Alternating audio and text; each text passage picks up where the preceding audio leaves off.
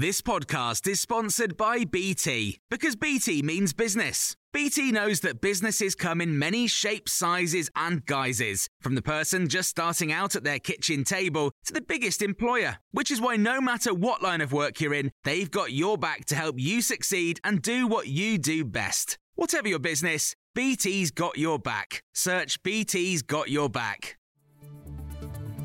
This is the Times evening briefing on Wednesday the 22nd of November.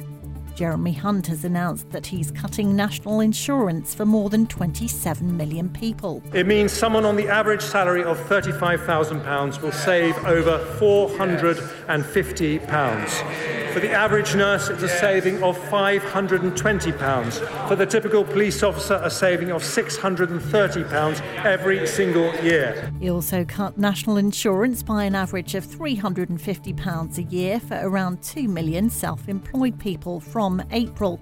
The Chancellor also confirmed that benefits will rise in line with September's inflation figures by 6.7%, and the government will honour its commitment to the triple lock in full. From April 24, we will increase the full new state pension by 8.5% to £221.20 a week, worth up to £900 more a year. This is one of the largest ever cash increases to the state pension, showing a Conservative government will always back our pensioners.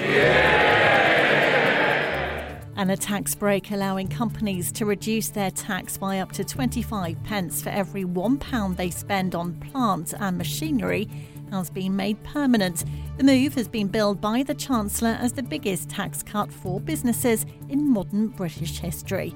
Former Conservative Party Chair Jake Berry has told Times Radio today's statement may boost his party's election prospects. It's not a budget just focused on getting people to vote Conservative. It's a budget focused on what's best for Britain. The nice dividend for those of us who have to fight that general election is when a Conservative government does Conservative things, cuts taxes and looks after people in this country, they are often more likely to vote Conservative at the subsequent election.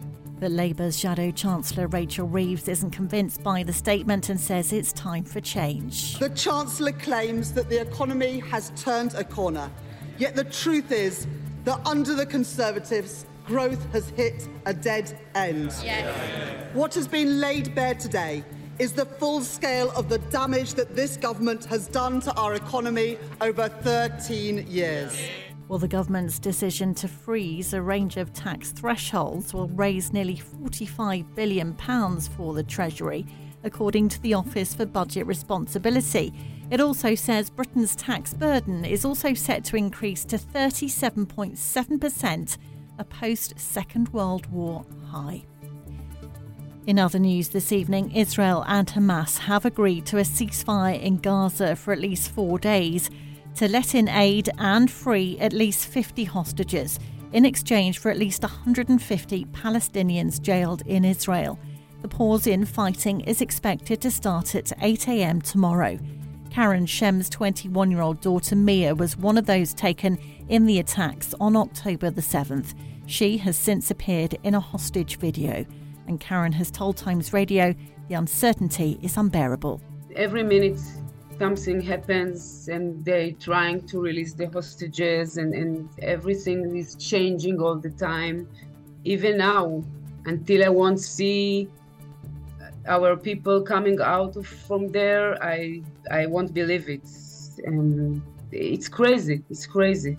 It's like a Russian roulette here. You don't know who to expect to come. 4 men have been given life behind bars with a minimum of between 41 and 47 years for the murder of Ashley Dale. The 28-year-old was shot in her Liverpool home last August.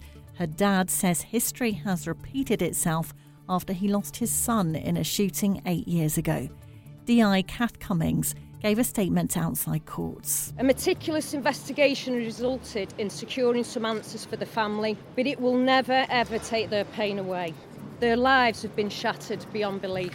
And you can hear more on all these stories throughout the day on Times Radio.